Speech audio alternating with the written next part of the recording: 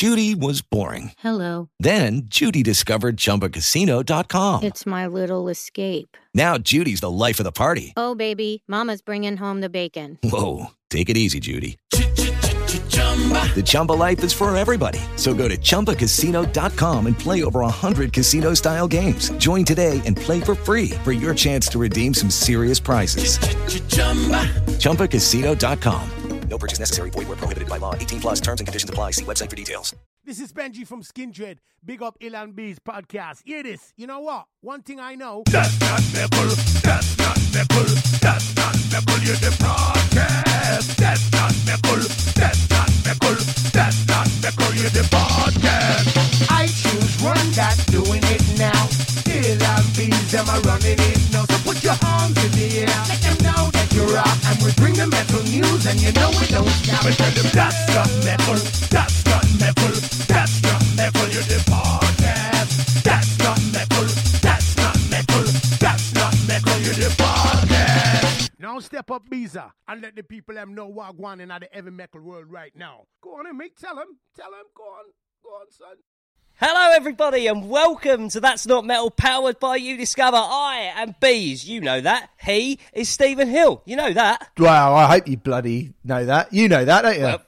Well, yeah, we've been hanging out for like 2.5 years together as a little group here. I'd like to think that we're associated by name at this point. Yeah, I'd be very hurt if someone didn't know my name. I tell you what, though, can I? Oh, you know that bloke, the one with the voice. There's only two of us. It's not like it's a memory test for there's 8. It's not like remembering everyone's name in Slipknot. Do you listen to that thing with Thingy and Bees? You know, Thingy and Bees. Oh, what's his face? Yeah, fuck's sake. Fine. Right, Let's cut the waffle this week because we have got so much shit to get through. Yes, it's unbelievable, including something very exciting because we are premiering a brand new track from the new Nervous album that's out in March. The song is called It Follows, and we've got a chat with M coming at the end of the show. The track is great. The album is... No spoilers. Wait till March. No spoilers. You got to wait till March. Yeah. But you get your first taste of it later, and that'll make my point for me, I think. We're not going to make you... If you don't want to stick around for the whole podcast, fine, your loss. But just listen to the last 10 minutes or so if you're after Nervous. But on the show, we're going to be reviewing new albums from Fall Out Boy, The Excerpts, Black Label Society and Cane Hill. An album... Ozzy is talking about bidding farewell. We're going to talk about our World Cup of Rock. And Album Club is on the biggest selling rock album of all time. Do you remember Laughter, motherfuckers? No pressure as we cover Led Zeppelin's untitled 4th album in a feature-length Album Club. How does it relate to Code Orange and Parkway Drive? Stick around at the end of the show to find out. All of that and your letters in association with EMP. Get 15% off of the latest band merch with the code NOTMetal2018 at the checkout. Don't forget, that is a brand new code, so it is NOTMetal2018 at the checkout. News. Right. Massive story. To start with, allegedly, Ozzy Osbourne's tour at the end of this year, the world tour that is going to be going out across 2018, is going to be a farewell tour. It's called Ozzy Osbourne The End. It's all done up exactly the same as the Black Sabbath thing. It feels very much like this is going to be the victory lap for Ozzy Osbourne. Steve, what's your feelings as it becomes reality? You know, Ozzy Osbourne farewell tour. We're not going to see Ozzy Osbourne on stages for much longer. Can't believe it. And another new download headliner bites the dust. That's a shame. No, in all seriousness, it's sad for our scene, and it feels like every year, every few months, something happens that makes you feel like we're not those sort of people that say the golden age of rock and roll, but certainly the tinder that sparked the entire world of what we now talk about every week and what we live and breathe is... He is given the title the Godfather of Heavy Metal with good reason. Yeah, of course. He is. Yeah. And it feels like those people are starting to go there, go and do either sadly pass away or retire. And I think if anyone on earth is due and well, not due, but is. It is due. It is due. Yeah, has earned a retirement. Like, it's Ozzy Osbourne, isn't it? And earned it. Both of those things. Yeah. I compare this, right? So, football supporters, you'll know where I'm going with this. I support Arsenal, right? If you don't know anything about football, Arsenal have a manager who revolutionised the English game, has won the world's oldest club cup competition more than any manager will ever win it in the history of England because of the life cycle of a manager now, and won the league without losing a game. But if you ask 85% of Arsenal supporters these days what they think of Arsene Wenger, it is like he can't be in the dugout anymore. And that is Ozzy Osbourne. It's true. Ozzy Osbourne is the fucking man. Like, we are here because of Ozzy Osbourne. Worship and fucking tribute that man, the career, and the entire career. Because it's not just like Black Sabbath, Ozzy Osbourne, and Ozzy Osbourne is someone whose solo career stretches much further than the rock press really cover it. Do you know what I mean? They cover the 80s stuff. Give me No More Tears. Give me Osmosis. I'm down. Like, fucking, this is not disrespect for Ozzy Osbourne, but, you know, the time's come, man. Like, Ozzy Osbourne shows are more bad than good, and that's why a farewell thing. It's a good thing. It's a healthy thing. All good things must come to an end, and it just feels like the right time for Ozzy Osbourne. Yeah, and I mean, if I wish two things out of everything we've just spoken about, the first is that at Download we get to watch it. That everyone goes in with, like, now it's changed. I was already quite like, well, how many more times are we going to get to see Ozzy Osbourne? Probably none. So fuck it. He's never headlined Download Festival. He's never played Download Festival. Let's just fucking love it for what it is. Like, I know that is kind of against the ethos of what we talk about, but it's very difficult, I think, when... No, you can get rose tinted on a farewell run. There's a time to be cynical, and that's like, we're going to make another album, and it's like, do you know what I mean? Yeah. Like, I mean, do we need it? No. If it gets... in the live show, is it anything more than a piss break at this point? No. Right? We don't need that. But a farewell tour, you can put all of those things to one side, and that's what this is about. Fucking stand up, applaud that man. Yeah. It doesn't matter what the show is like. Go, get fucking blind hammer drunk and give tribute to the fucking songs if that's what you have to do to enjoy it. But that night, when you go to see Ozzy Osbourne on the farewell tour, is about fucking pure jubilation. Fuck cynicism that night. Oh, he didn't hit the note. Bullshit. Fucking Mr. Crowley, motherfucker. Yeah. Like, this, you know, that's my take. That's also my take. So that's the first thing I hope. The second thing I hope is what we've just been inferring to, is I hope that after you saying no other manager will ever win 8 FA Cups, I really hope Alan Pardew hasn't heard this podcast, because he'll take that as a challenge, mate, and he won't he'll never. You know, someone needs to. Sounds like a fucking challenge, boy. Sounds like this needs to be put over, like Alan Pardew dancing in the cup final over a fucking Full of Hell blast beat to keep this chat metal. But yes, Ozzy Osbourne farewell run, and I'm going to hold you to that. So probably what you're going to get is a very hungover Download review, because Ozzy Osbourne headlines a Sunday night at Download. Yeah, Steve, exactly you, that. me, shots. Come and find us in the field if you dare. Yeah. So news, a little bit more sweep of news before we get to the big story of the week. Zealand Ardor have got a new track, Baphomet. Steve, what do you think of it? I like it. I think it is slightly more accessible. And actually, I mean, when I reviewed them live, I did, and a couple of times I've seen them, I did say the kind of bluesy stuff of it, the kind of the rootsy stuff of it was the stuff that was coming over eviler and more interesting and just better live. Like, I think that we both kind of agreed that the black metal stuff was definitely not the weak link, but certainly I think live, certainly the black metal stuff wasn't as powerful and wasn't as kind of like wow as the other stuff. So it kind of makes sense to me that they have leaned heavier on that part. The production's much better, which has given it a kind of like... That's the biggest thing that I noticed. Yeah, the productions are much better. Although, is that a good... Which is a good thing. A good thing, I think. Like this track has literally just been dropped for Adult Swim's singles club. So I wouldn't read anything into it in terms of songwriting, but in terms of sound, because they're so accessible, their sound lends itself to being polished, because that's where I hope they go next. So yeah, go and check out Baphomet. Sorry, this is just a quick news. We have got loads to get through. Madball's new album going to be produced by Tim Armstrong. Fucking How you feel about that? Yeah, boy. That's a good sentence. Skindred's album is going to be called Big Tings. It is. And it is out in April. Did you see the tweet I put out? Yeah, with the big dog mouth.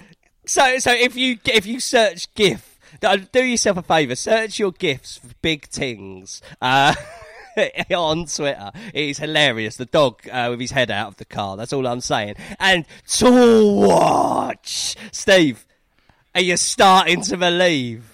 Are the feelings getting in your waters? Are you starting to believe? Maybe. Oh, come on! Well, I'm not committed. You know, I spoke to Danny Carey on Tuesday. And he didn't say it definitely wasn't. He didn't say, I went, oh, busy this year, are you? And he went, eh. And I was like, oh, so either he's double bluffing me. I mean, I'm no Columbo, but he is double bluffing you. Right, good. Because here's what he said. Right, he was doing League of the Legends of the Seagullman interview, which we'll be talking about that project when the album comes out.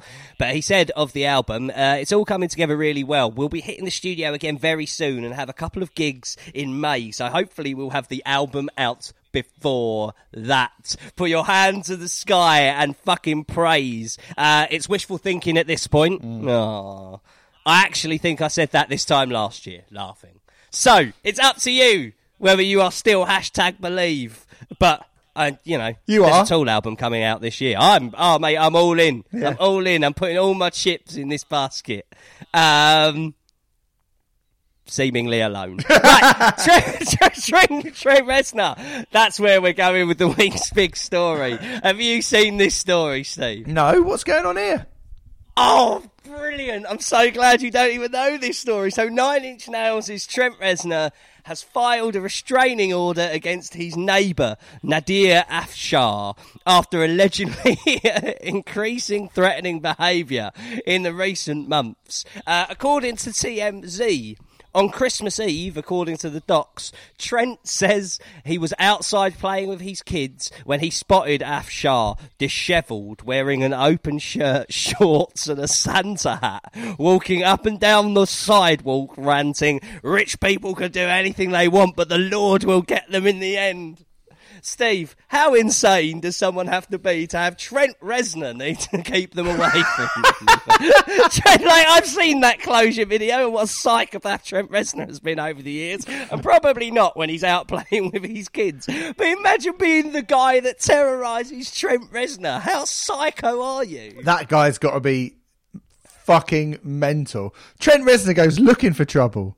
Trent Reznor went to the Shannon Tate murder house to record the darkest album ever made. And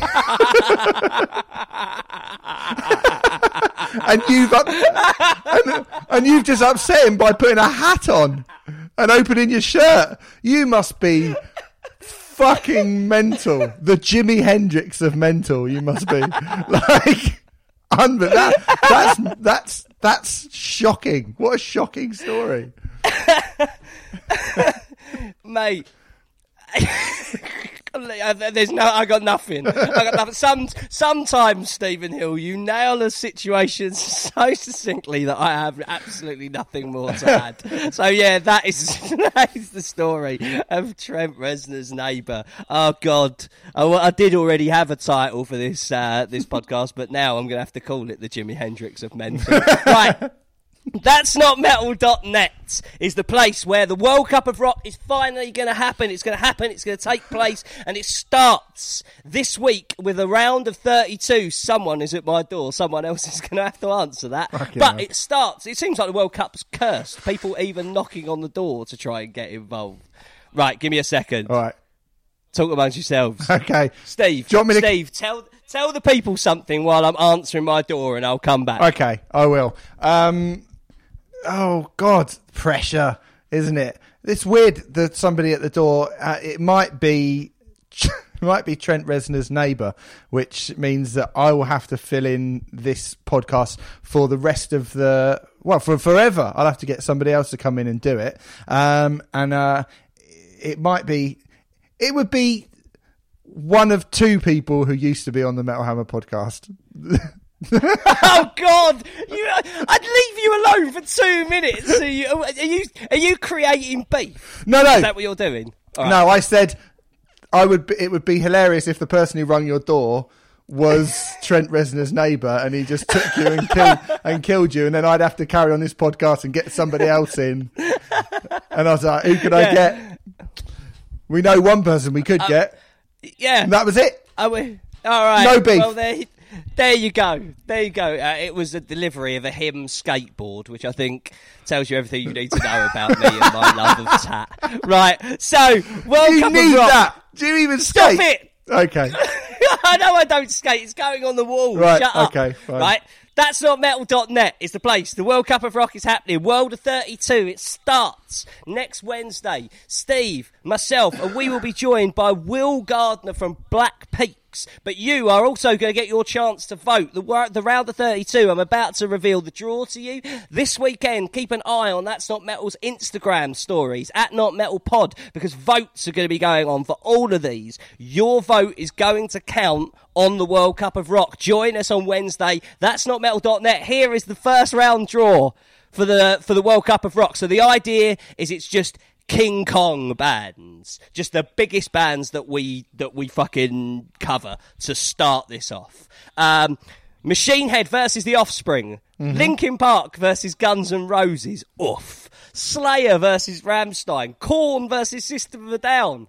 Interesting. The Prodigy versus Pantera, Metallica versus Green Day. Like are two of the biggest bands on the whole thing up against each other. Nirvana and the Smashing Pumpkins. Steve.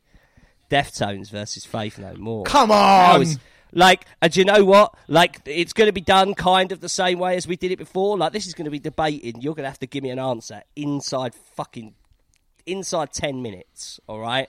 So, Deftones versus Faith No More. Steve, I'll come back to it at the end. Yeah. Pearl Jam versus the Red Hot Chili Peppers. Limp Bizkit versus Weezer. My Chemical Romance versus Rage Against the Machine. Slipknot versus the Foo Fighters. Soundgarden versus Tool. Avenged Sevenfold versus Marilyn Manson. And Iron Maiden versus Motorhead. Now, there you go. That's the draw. We are going to be discussing each of those debates, putting those bands against each other on That's Not Metal.net on Wednesday. It's going to be loads of fun, apart from when you have to do Deftones versus Faith No More. How are you feeling about that first round draw before we get into the letters? Pretty good. I think there's some that, to me, are going to be quite obvious. Naming no names, obviously no spoilers. There are some that are incredibly difficult. Again, naming no names, but I think we know. And there are some that I genuinely don't think I've made my mind up about. Excellent. That's what I love, because that's what's going to be discussed on That's Not Metal.net this coming Wednesday. £3 a month or £17 a year. And I should say, the album club at the end of this show on Led Zeppelin 4 is pretty indicative of the kind of quality that you get on those specials. So join us. That's Not Metal.net. It all gets underway on Wednesday. You would have noticed. So you get a point. You out there, Steve gets a point, I get one, and Will gets a point. That's 4. If it ends up at 2-2, you, the audience, your vote goes through. So make sure you're on Instagram stories this weekend @NotMetalPod. Our show is your show.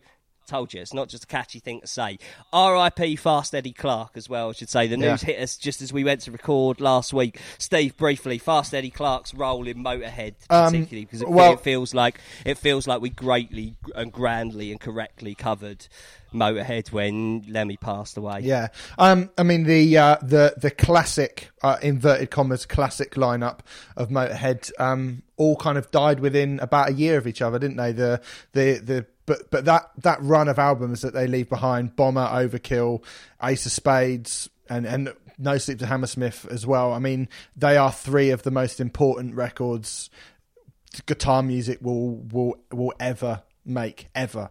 And his guitar, you know, people talk about the double bass pedal, and they talk about the rumbling bass, and that's become such a thing in Motorhead. But those licks, those pure kind of old school rock and roll licks, were the thing I think that made, you know, if you took that out and it was just the kind of the aggressive nature of what Motorhead were, that kind of absolute fucking bulldozing sound, could they have made it to number one on the album chart and been such a big thing? I think every band needs some bit of flair to make them, you know, a little bit more palatable for lots of people, and that's the reason I think Fast Eddie Clarke played a massive part in bringing the sound of Motorhead to lots of people. And Motorhead, as I've said so many times, are just one of not only the most influential and important bands, just one of the best. Yep, spot on, and that flair is edge in itself. Like we always point at the rhythm section and how influential that it is, but without that spark around it to kind of, as you quite rightfully say, that flair around it, like Motorhead ain't Motorhead. So R.I.P. Fast Eddie Clarke. All right, letters. EMP is the place to get your band merch. 15% off at the checkout at emp.co.uk by using the code NotMetal2018. They have the freshest band merch anywhere. There's really good retro stuff being released as well at the moment. The old school Rage Against the Machine shirt I put on the Facebook page the other day is absolutely banging. Get on it, emp.co.uk. You get 15% off with the code NotMetal2018 at the checkout. First letter comes from Joe Heaton, who says a few bands who were heralded as the best, as the big new thing about 4 or 5 years ago, such as Feed the Rhino and Bleed From Within, are returning with albums this year. Is it possible for these bands to still find success, or will they find themselves lost after years of inactivity in a scene which has become much stronger? Massive question, a really good talking point on the day that Bleed From Within release a brand new track. Steve, how do you feel about that particular set of circumstance that's been laid out like that? Well, I think I was talking to someone about this the other day, and I was saying it was just a really unfortunate time to be a band at that point if you were playing kind of aggressive and heavy music. I think, you know, I've always said about Palm Reader for years and years and years about why aren't they bigger and why have people not paid attention to them, and that was the thing. And I think Feed the Rhino and Bleed From Within obviously got more of a push, and they got more kind of column inches, and they did play bigger shows as well. Different set of circumstances for both of them, I think. I know Ali, the drummer from Bleed From Within, joined Sylosis, and I think that kind of curtailed them a little bit. Feed the Rhino, obviously, we've spoken about them before and about how they've, you know...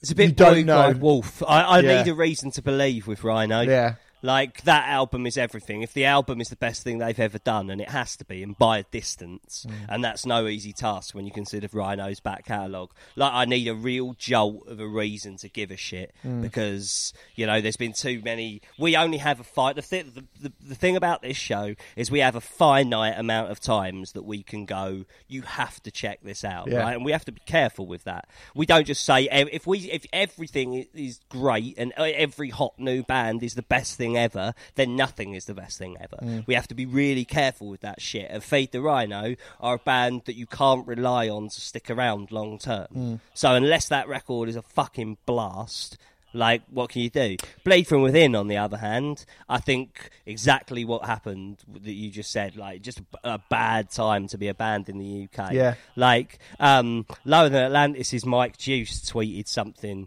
the other day, where he was like, I'm going to care less about the music industry and what everyone thinks and just go back to writing riffs and songs. And it's like, if ever there was someone who has just acutely pointed out the difference between those years and now, they were a normal band.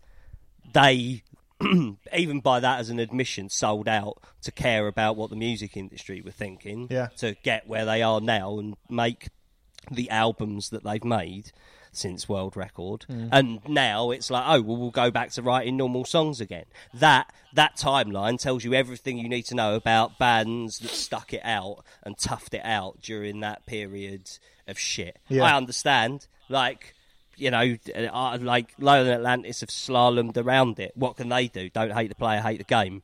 Like, I can understand it if that's their take on that situation. I'm not just going, wow, they sold out. Like, But if you were playing authentic music during that time, you were fucked. And Bleed From Within come back with a track like Alive that sounds like fucking a more metal Parkway Drive, and I don't say that fucking lightly. Like, the new Bleed From Within track is an absolute everything 101 that you want from fucking metal in the modern age. There it is, fucking full-blooded, no frills, nothing but straight up fucking metal to tear your face off. If it was a new Parkway Drive track, every cunt would be talking about it. So really make good. sure you check it out. Steve, how you feeling about the new Bleed From Within track? It's called Alive. Really good. Same as you said. I thought Uprising was fucking great, and it's just kind of outstanding. It's just like they've never gone away, really, is it? You put that on and you go, yeah, exactly what I want. Let's do Uprising as album club one week. Yeah, in we February. should definitely. All right, there you go. So we'll give you a reason to care about Bleed From Within. But yeah, do you think these bands? I think that. Do you know what? Do you mind if I say we park the answer, because this is going to be very poignant in a minute? Yeah, okay. But I tell you what, I will say to kind of finish us up on this: when those bands, if they do come back, they're gonna. You might think it's a better time for them now, but I tell you what, with the competition around them, they will find it just as hard, because the competition Brilliant is point. way better now than it was then. Yeah. Brilliant point, mate. So there you go, Joe Heaton. Brilliant question. Matt Bradley, there's only 2 questions this week because we got a lot to get through. Have any of the bands on the receiving end of a scathing That's Not Metal review ever got in touch with you to complain? Shall I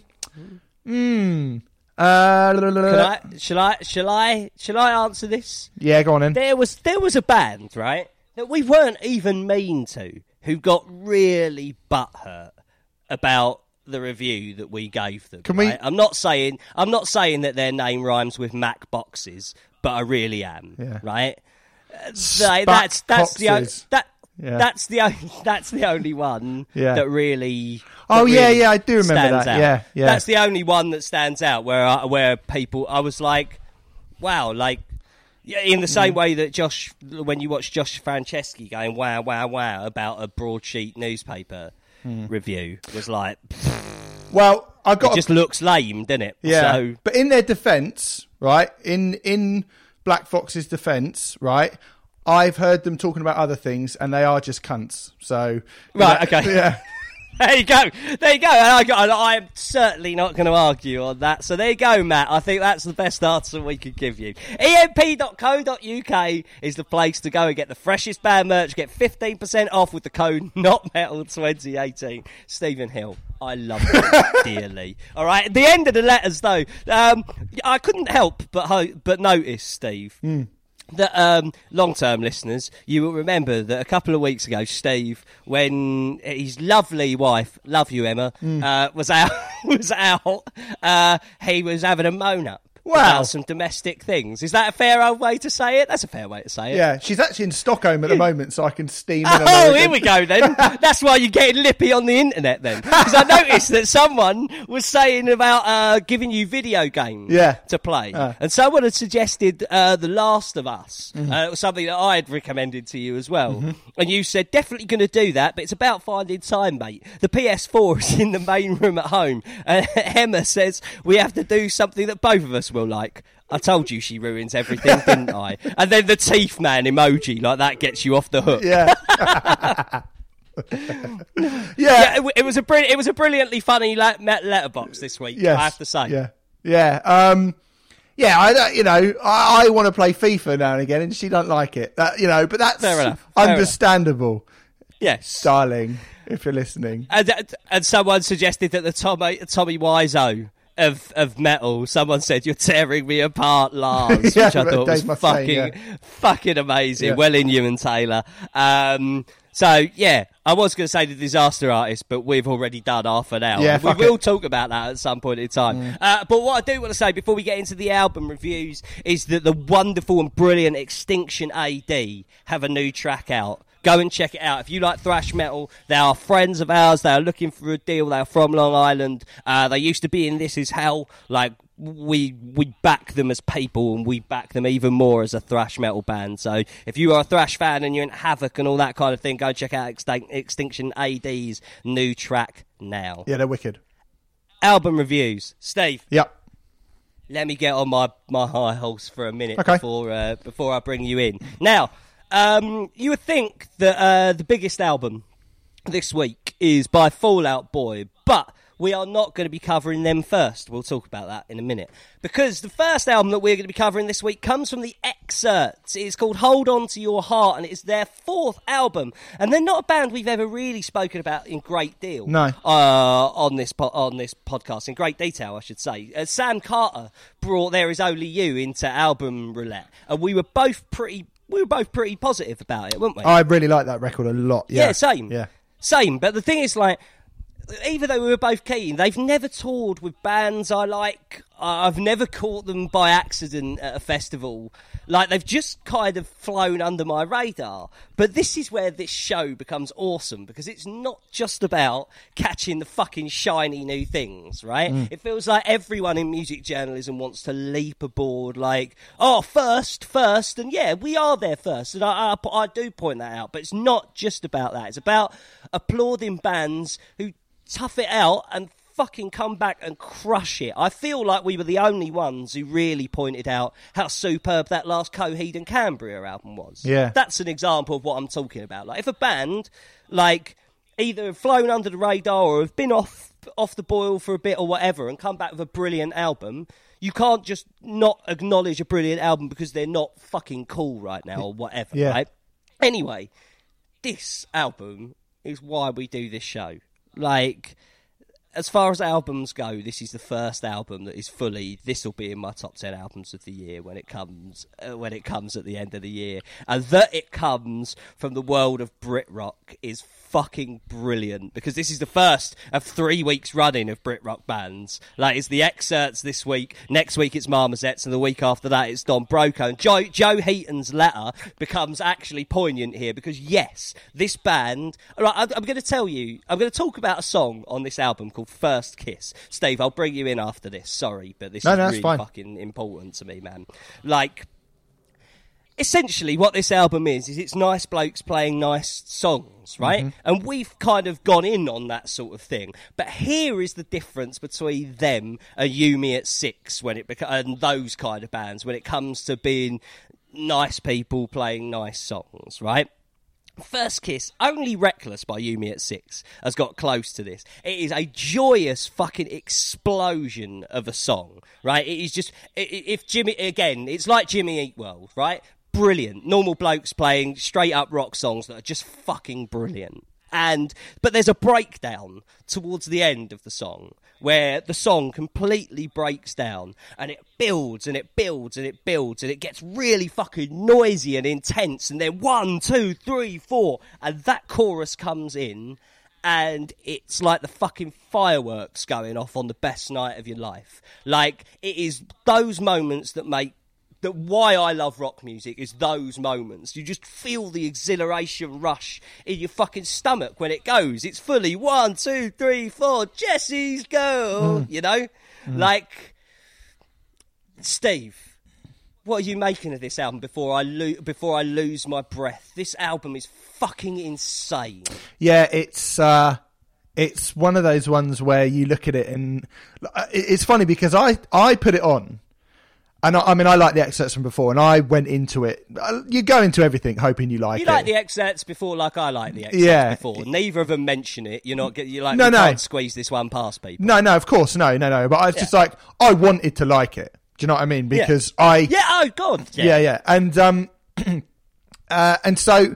And I remember interviewing him Sorry, just to clarify my enthusiasm of God, yeah, you want to like it. I'll tell you why. Because even though the Excerpts have flown under my radar, I'm a Reuben fan, and I know what it was like to feel injustice for that band. So I want to see justice for the Excerpts. Yeah. That's why I was like, fuck yeah, I wanted to like it. And they seem like you say, really nice. I've interviewed them before. They seem like really nice people. They seem like they've got a really good record collection. Do you know what I mean? When you listen to a band and go, you've been listening to some fucking cool. You've been listening to the Smashing Pumpkins, and you've been listening to, Springsteen and Tom Petty, and ELO and stuff like that. And there's kind of all of this like this stuff that's not just. You Me at Six are a really brilliant band to bring up, because I put it on and I went, take myself out of this for a minute and look at yourself from above and listen to it. And and I was set myself a challenge of going, okay, well, how is this different to those bands that we slag off, the Mallory Knoxes and the Yumi at Sixes and stuff? And I was going, because production-wise, and like you say, the sound of it and the level of palatability of it, and the fact that it is just, fairly nondescript people playing really easily relatable music. Like, can I interject there? Yeah, of course. Like, when we spoke on the Brit Rock special, right, that we just did, and you liked Converge and I liked the Vandals and No Effects and stuff like that. We were both in our different area of more edgy music, but we were both into Feeder when they were good. Yeah. And we were both into that first Stereophonics album and Ash and stuff like that. There is a place for this sort of thing. It just has to come with authenticity, craft, and a collection of songs like a greatest hits like this. It's fucking outrageous, this album. And honesty. I mean, I think that's the none of, like, I listen to those bands and I feel like you are second guessing your listener. Like, a lot of those bands, I listen to it and I think, what's this song about? It doesn't appear like it's about anything. Who is this for? It sort of feels like it's kind of for everyone. When I listen, it's the Twin Atlantic. It's all right to like. Yeah. Do you know what I mean? And I listened to this, and it's like you say, First Kiss is fucking brilliant, and Hold On to Your Heart, and the way the kind of Murray does the opening strains of The Dark, or the opening track on it, which like is a really kind of stirring opening moment on it. It's your Never Walk Alone style. Yeah, stuff. and it's fucking yeah. And you're like that's that person, and that's that person putting everything he has into his own emotional resonance of music. And I think it is better songwriting, and it is better songs, and it is a wider variety of influences, but it's just real, isn't it? It just feels real. Yeah, absolutely. But it's more than that. The songwriting on this is so varied and fucking brilliant. I mean, we talk a lot about songs that start as an acorn and grow into a tree. Yeah. And the blueprint of that is coming in Album Club later on, right? What we don't talk about are songs that start on 10 with saxophone solos. Yeah. Drive Me Wild, and that saxophone being played by Mr. Will Gardner from Black Peaks. Curtis Steiger's in that. Yeah, Curtis Steiger's in that fucking intro. It's sexy sax man in the house. It's fucking great though. It's so joyous. Everything that we talk about, when we spoke on the Brit Rock special about that era that we were talking about in letters earlier, the mundane top shop bands that have killed British rock music for the last couple of years. When we spoke about them, the word that we used again and again is joyless. The first 2 seconds of Drive Me Wild has more joy in it than all of that entire scene combined. I'm not even kidding you. The songwriting on this album is, whether you want slow songs or fast, everything's great songs, there's some really, really brilliant lyrics about loss on there that you can read into. But there's songs like Crazy and We Are Gonna Live, just life affirming anthems. It's an album full of singles. I'm sorry to keep saying Brit Rock, but that's what this is, a heritage album. This is pure 1977. Very fast, very dangerous. This is a fucking unbelievable effort from the Excerpts. I didn't see this coming. Yeah. This is... you can't say an album of the year contender because there's a Tool album coming, and I believe that, right? Cards on the table, joking aside, I really believe there's a Tool album coming, and that's Godzilla on the horizon, right? That's in the way that in the 90s you had to finish above Manchester United to win the Premier League, you have to beat Tool to be album of the year. So you can't go throwing those words around until Tool is out. But if there wasn't a Tool shape on the horizon, I'd say, yet again, really early in the year, we've got an album that is going to be right up there at the end of the year. I agree. Yeah, I think it's great. And if the Menzingers and that is too American for you, this is it. Here it is. And even the bit that just the sort of, hey, in Feels Like Falling in Love. Do you know what I mean? Yes, like just that. yes. Just that is great. Like it's such a massive Little song. things that feel like victory all the way through it. Like I say, just a really joyous listening experience. Yeah, it's and really when good. it all comes together at the end and fucking Will puts his tuxedo on and comes back with his sexy sax at the end of the album on Cry with that woo-hoo, and it kind of fades to black. Like, literally, start to back, not a bad second on it. Justice for the excerpts must be done. Yeah. This band have to become one of the biggest bands in Britain with a collection of this song, with this album, or what's the fucking point? I'm sorry, if you can't do it with an album this good, I'm willing to say, well, maybe those days are done. That's how strongly I feel about this. When I say we can only throw our weight behind certain things every now and then, here it is, on my behalf. I know, like, people will go with you on the heavier stuff. If you like the more melodic stuff, you have to hear this album. Bleed American style, you have to hear this album. Yeah. No, mate, I'm with you. Sick. Well, there you go. The Excerpts' new album is out now. Hold On To Your Heart is its name. It is wonderful top to bottom. Which is why it was important that it went first and we bumped Fall Out Boy down. Fall Out Boy's new album is called Mania. It was originally set for release in September, actually, but it was put back for a reason that definitely wasn't bad reaction to the track that's now buried away at the back of the album. Steve, at this point, do you think that Fall Out Boy have anything to do with rock at all? This album? Tiny little slithers of it. What are they? Help me out. There is a bit of guitar that goes "gurt" on the opening song. And that's it, is it? That's what you got for me.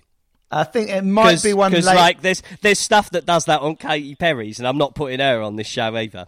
Yeah, okay. Because here's the thing, right? I've reached the stage now where, like, there's loads of brilliant rock music. We haven't had space. There's a new Of Mice and Men album out today. We haven't had space in it for it. We've got to do it next week because we're covering this. And I think this is where it stops. New year, new us, right? Yeah. Because here's the thing. If we're judging it, we can't judge it against rock music because it's not rock music, okay? So here's Fall Out Boy's problem, because I'm not ignorant, man. Like, Fall Out Boy want to go and be a pop band. I got no beef with that, man. Like, fair fucks. It's not like they were the Descendants in the first place. So the problem is, if that's what they are and that's where they're going to live, we can only judge this against modern pop music. And if you put this next to Justin Timberlake has just dropped an absolute rager. I know people haven't felt filthy, but I am fucking fully into it because, man, I love the bass. Bruno Mars and Cardi B are combining Bobby Brown and the 80s Minneapolis sound. Sounds fucking great. Marshmello and Little Peep are even on this kind of turf. And, like, the Carly Cabello album is on another planet to what Fall Out Boy are doing here. So who is this for? Any answers? Because it's not up to by the pop standards of those songwritings. Because I've just bought those fucking Quincy Jones headphones. Yes, you have. Like fucking when you put it sounds like a garage band, a teenage garage band attempting pop music next to what is going on in modern pop music. This album does. Yeah. So it's not appealing to rock fans, and it's well below the level of what's expected of a pop band. Can you tell I've got a bee in my bonnet about this one? I can, and I kind of have it as well, even as someone who's not a massive Fall Out Boy fan. Or, well, I'm not that bothered about him at all. But, I mean, I got two problems with this album, ostensibly. The first one is, I think, it's very difficult to make serious pop music, and maybe I don't both of us have respect. I think we've said it a whole bunch of times. We both have respect for the art of making kind of pop. Do you know what I mean? And hells yeah. And I think if you're going to be a pop band, like you just say, I think if you're going to be a pop act, and like most of the pop music that I really like is just loads of fun. Do you know what I mean? Like, it's like Bang Bang by Jessie J and Ariana Grande. Yeah. That's fucking fun. Like, it's amazing. I like fun and power ballads. Yeah. I'm with you. And this album's just, it's not even fun. Why? Like, do you know, it's not fun. why on earth would you listen to this when Little Mix exists? Exactly. Like, why on earth would you do it? And, like, the thing is, it's open what they're becoming. Literally, this album had my backup in the first 2 sentences of Patrick Stump opening his mouth, right? He drops a Tonya Harding reference, Yes, right? yeah. But that is just catching zeitgeist, man. It's like, have you seen the Lonely Islands film, Popstar, Never Stop, Never Stop It? Yeah, I have, yeah. It's good. You know when they do the bit where they talk about the catchphrase verse? Yeah. It's just embarrassing. That's what Fall Out Boy are doing, except that's their actual life. I know. Like, imagine being fucking Troman or Hurley and having to go into a fucking Damn Things rehearsal. Be like, hi guys, this is what I've been doing for the last year. Na na na na na na na na na na, or whatever the fuck it is. Like, it just fails on this album is a failure on every conceivable level. And what's with the tropical, Steve? Oh, mate, now this is where I'm... Why does the tropical keep coming back? What is this? It seems to be, my mate calls it the... Is it Shape of You?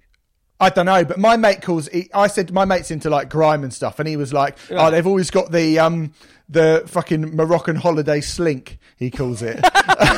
And he said every song now's got a Moroccan holiday, got a 18 to 30 Moroccan holiday slink, right? And I was having heard the song we're discussing, Steve, that is a bullseye accurate of Hold Me Tight or something. And the thing is, like, all of these fucking songs do it, and you've got to think like Fall Out Boy from where they came from. Like, they did used to be a punk band. Like, they were from that scene. And you're doing that. And, like you say, you want to be a pop band? Fine, be a pop band. But to be so cynical to just go, oh, everyone's doing that, so we better do that as well. Like, can you imagine? And do it badly. Do it badly. Those people live there. Soul punks taught us that Patrick Stump can't do this. This is Brendan Urie's house. Yeah. Right? Panic at the Disco, in the modern age, Panic at the Disco slap Fall Out Boy left, right and centre at this stuff. The difference between this and like Victorious and Miss Jackson and like when Panic at the Disco do Fun, right? Massive. Yeah, and I just don't, like, you said last week something about bands like Fall Out Boy and Paramore Boy being the new classic rock bands, right? Now, and stuff like this just makes me think, well, I just can't. I mean, imagine, let's take this week's subject. But it's not. About, you have to split the eras, as I'll get to at the end. Well, I was going to, but I was going to say, like, imagine the subject of this week's album club, Led Zeppelin. Imagine if it got to like 1982 and they went, we're going to take all this denim off. We're gonna get our hair cut short, but get it like sprayed up. We're gonna wear like skinny ties and pink shirts and white fucking jackets, and we're gonna sound like Duran Duran. People would go, "You fucking cunt!" No. You're being kind. You're being kind there. This is not like that. This is like them fucking like being Kajagoogoo. Like, do you know what I mean? Mate, like, do you know what it's exactly like? It is like, do you remember that we always talk about the mid-90s reggae revival, right? Yes. God bless By it. about 1998, it was sort of done. But Sid Owen, a.k.a. Ricky from EastEnders, released a reggae single, Biddly Biddly Bong. Ricky! And that's what I put this album on. In fact, actually, if you go and see, we got to stop this. If you go and see Fall Out Boy, right, and they play any of these new songs, I just want you to go, Ricky! all the way through it. These albums from now on are known as fucking Rickies, as far as I'm concerned. They are Sid Owen's Ricky from EastEnders like solo the album. Ultimate, it's just too late to the party Go and not away. even good at it. So yeah, that's a brilliant Ricky! But alright, like, cards on the table. I'll give them Heaven's Gate on this album because it's a What a Catch Donny style big band rock tune. There's actual guitars in it, right? I'll give them that song. But I'm done with Fall Out Boy, and we are done with Fall Out Boy as a show. Like, the next album only gets covered if it's a rock album. Enough of giving this shit airtime. Like, let's stop this, shall we? Yes. Like, we're wasting time, aren't we? Your time and ours. Well, I mean, and like, I'd say that, like, shit albums will still come on here because when they're funny, they'll come on, but just like most of this album isn't funny. There's only fucking the reggae chicken bit that is. Yeah, mate, I don't even know how to review these albums anymore. I listen to this and I just think, we've done loads of amazing stuff on this show, but even that, I still listen to this and I go, I just want to die. Because I don't want. I don't want to have I to feel it with fucking you. review this don't shit have, anymore. You don't have one of these this bad songs inked on your skin. Trust me, this one hits me harder than it hits you. So, Fall Out Boy's new album Mania is out now. Don't listen to it. Take This to Your Grave is on Spotify now. Do that instead. Or also, just listen to the new Nervous song again and again that you're going to hear at the end of this podcast. Don't forget, M is joining us and we are going to be airing the new Nervous for the first time anywhere on Earth. It is going to be called It Follows. 2 more albums to get through and an album club. First, though, Black Label Society are back. Their album is called Grimace Hits. This is the 10th album from Zakk Wylde's Black Label Society. He's also back in the Ozzy Osbourne band, but more importantly for right now, he's back with a Black Label Society album for us. Steve, BLS were really close to being in my top 20 metal bands ever. Yeah. On the strength of those saying. early albums, man. Like, I have a huge, as a lover of the riff, and especially in that mid-tempo Black Album sort of style, I always have the softest of soft spots for Black Label Society. What's your feelings on Black Label Society? I liked... I didn't really get into them until kind of about the mid-2000s. So I think Shot to Hell... After all the best stuff. Yeah, pretty much. Although I have gone back and listened to that, and it is the best stuff. Although, no, because of what I first heard, like... I've never been massive on them. I saw them a couple of years ago, and it was a lot of Zakk widdly wanking. A lot of whittling. Yeah, it's quite a lot of widdly wanking and quite a lot of like piano ballads. And he's just got 2 big hands to play the piano. Do you know what I mean? It's like watching the Thing try and fucking knit, watching him play piano. Do you know what I mean? It's but and I hadn't really given I didn't like the one that they were touring in 2014, whatever it's called, the Catacombs one. I wasn't mad keen on that. And then we reviewed a kind of country, did some sort of folk country project thing, didn't they? And that was I don't remember what happened last week, Steve. Right, I'm relying on you if you're saying that. Yeah, I'm pretty sure they did. It was I can't remember what exactly it was, but it was some sort of different project, and it was fine. So I've come into this being a little bit like, okay, like whatever. All right, well, for the record, fucking Stronger Than Death, Sonic Brew, 1919 Eternal, The Blessed Hell Ride, and Mafia are as good as it gets for greasy, fucking massive, metallic hard rock. He is a behemoth. He is Ozzy Osbourne's guitar player with good reason, and he might not stand on the plateau in the eyes of the globe quite as high as Randy Rhoads, but in my eyes he ain't far off these days. But it is very much all that early stuff. Mafia was the last one that I regularly jammed, and we're going back to 2005 for that. But 2018 is fucking weird. I think this is a massive return to form. I think it's a huge, huge return to form. I cannot believe that it's Judas Priest and Black Label Society and all the rest of it. Like, 2018 is unpredictable so far. Yeah, this album's fucking great.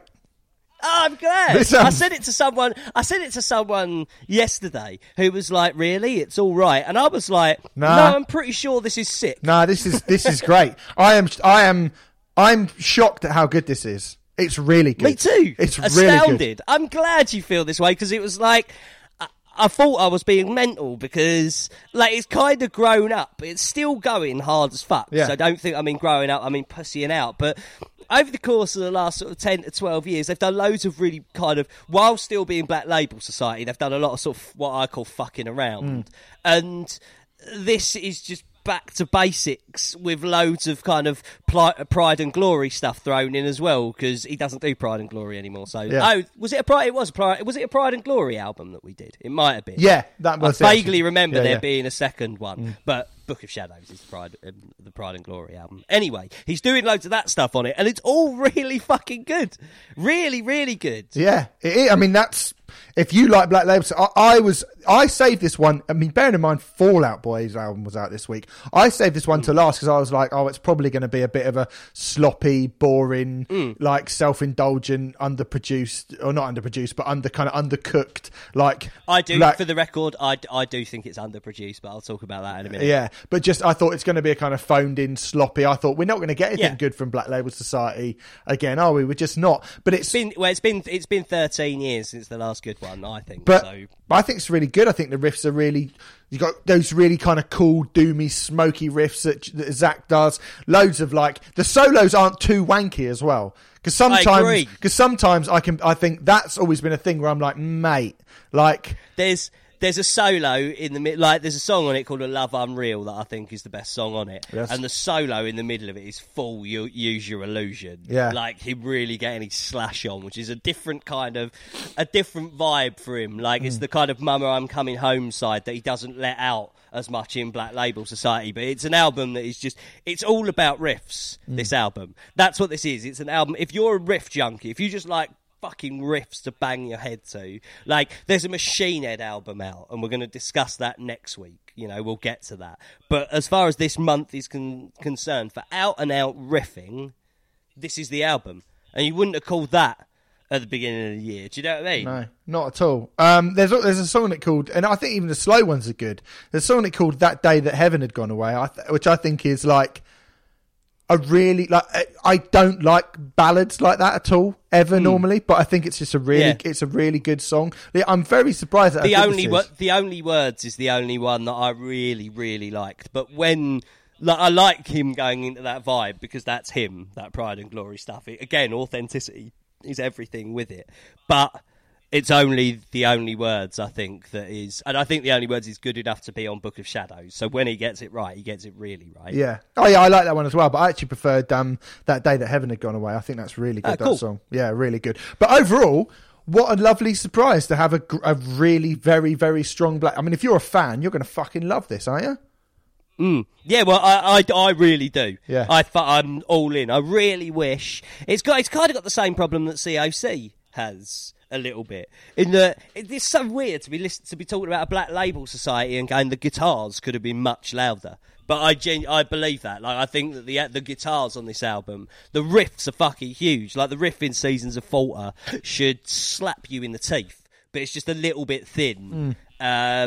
But this is really nitpicking. This is the closest that they've come to hitting the heights of everything up to and including Mafia. And while I think I have to live with it for a little while to determine if it is good enough to live in that category, what I can tell you that it is absolutely the closest that they've come since Mafia. Cool. Yeah. Well, I'll have to take your word for it on that, but it is all right, good. Then, mate. Yeah. All right, well, Black Label Society's new album is out now. It's called Grimmest Hits, and we have one more album to get through before we do the biggest album club we have ever done, which is a mad thing to say after 2.5 years. Yeah. And you know what? History dictates it's the biggest album club we will ever do. If you don't like Led Zeppelin, right, and you go, oh, I'm going to turn this off, stick around for it. Trust me. You're going to... Anyway, last album review, Cane Hill. Too Far Gone. Second album from new metal revivalists, Cane Hill. The first album was actually in my top 20 albums of the year it came out, 2016. And it's one of those albums that I found myself going back to loads. We reviewed it and I was keen. But when it comes to the end of the year, I was like, I have not stopped jamming this record all year. And last year, that album was Papa Roach. The year before it was Cane Hill.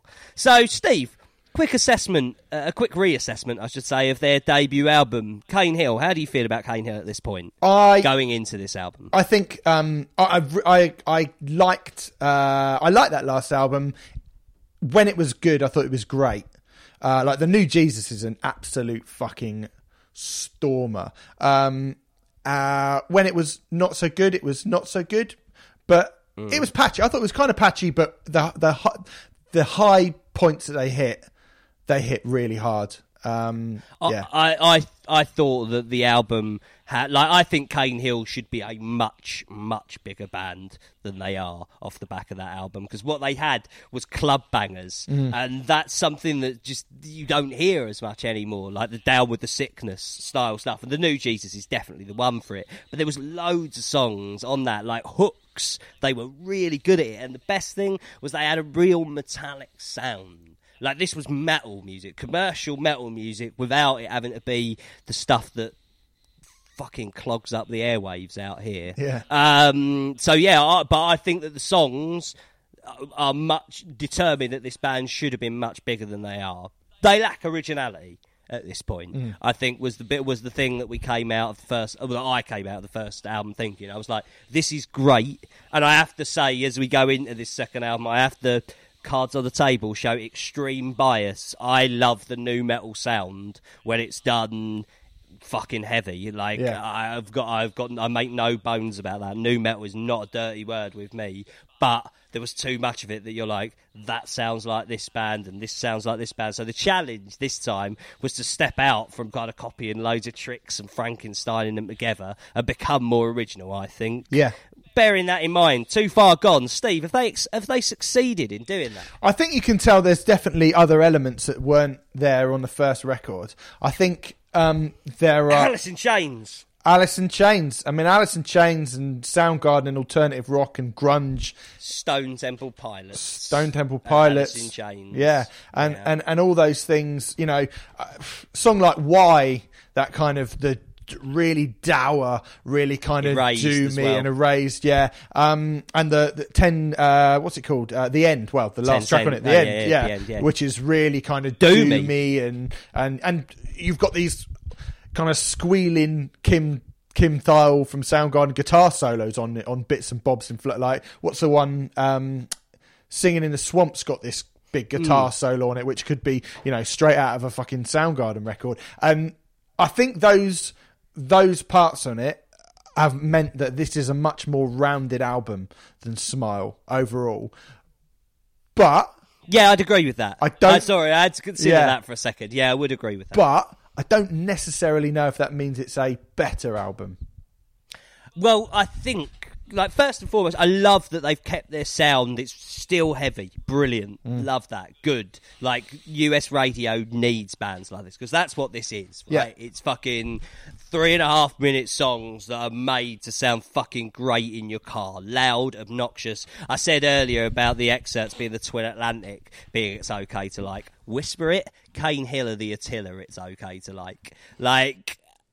But I think that they've sacrificed a bit of the hooks for originality, which I admire. Like, that was the main challenge. If this had come back and it had been another collection of bangers like shit that you've heard before, that would have been a problem on album 2. You just go, well, okay, this is just the same shit I've heard. So they had to address that. And I think they've done a really good job of it, because there's bits when it all comes together. You are very right to say about those other influences. Like Alice in Chains and Stone Temple Pilots all over Lord of Flies, right?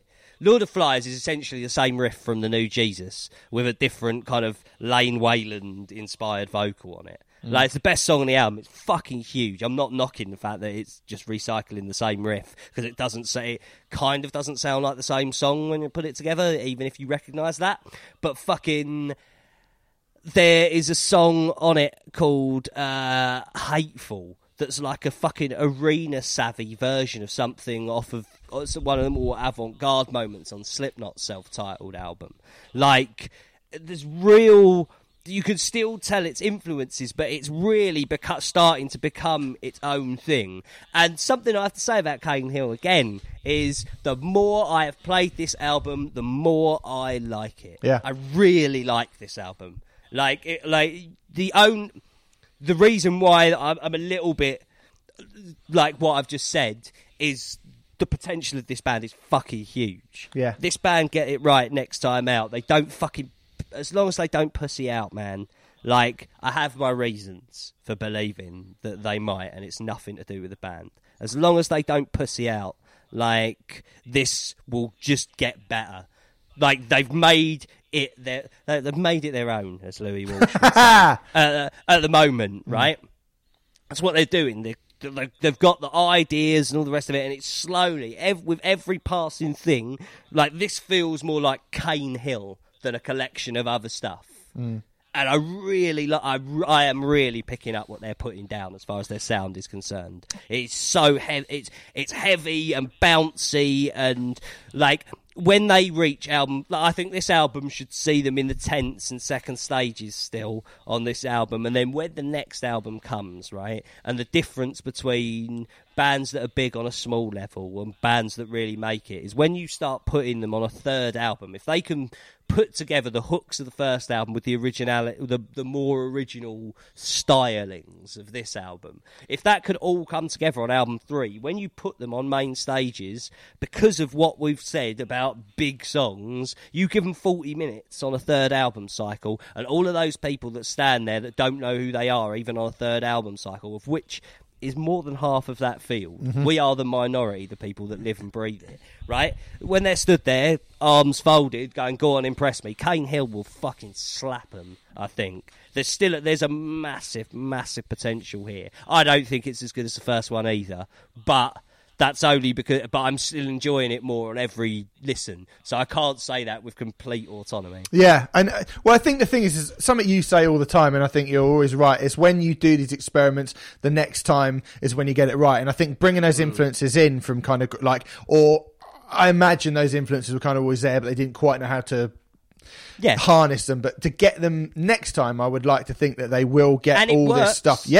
When it get it all together. The sound is cohesive. Yeah, of course. But I think they can really smash it and get those, because I don't think, like, this is different, this album, but I still don't think, like, ironically, all the best songs on it, or all the songs that I think, oh, that's really good, they are the ones that sound like Mudvayne or whatever. Do you know what I mean? They are the new metal-y stuff on it. I still think is like when, but that's them. That's just their sound. Yeah. Like I don't. Yeah. But I just think when they get that Alice in Chains stuff done to the same standard as they can do the stuff they can do at the moment. Lord of Flies on this album is the blueprint for where Cane Hill go. Yeah. Absolutely, I think. But there you go. The second Cane Hill album is out now. It's called Too Far Gone. Go and check it out. So, stick around. We're going to, don't forget the World Cup of Rock is coming this Wednesday. We told you all about the draw earlier. And after our album club, we're going to talk to Em from Nervous to talk to her about her new track, It Follows, or Nervous's new track, It Follows. And we're going to give it its world exclusive playing. But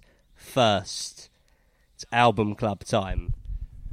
No album title, no band name on the sleeve, no singles at radio, and coming off the back of an album that had seen their metal tested for the first time, both critically and commercially, it was questioned by everyone, and it culminated in the single biggest rock album of all time. We are here to talk about Led Zeppelin's untitled fourth album. So, let me set the scene first before we talk Led Zeppelin. This album is literally, singularly, the biggest selling rock album of all time in the United States of America, right? Globally, it's the fucking 12th biggest selling album of all time. And when you take into account the globe and different cultures and, you know, K-pop is massive here and, you know, all that sort of thing, that is a mad thing.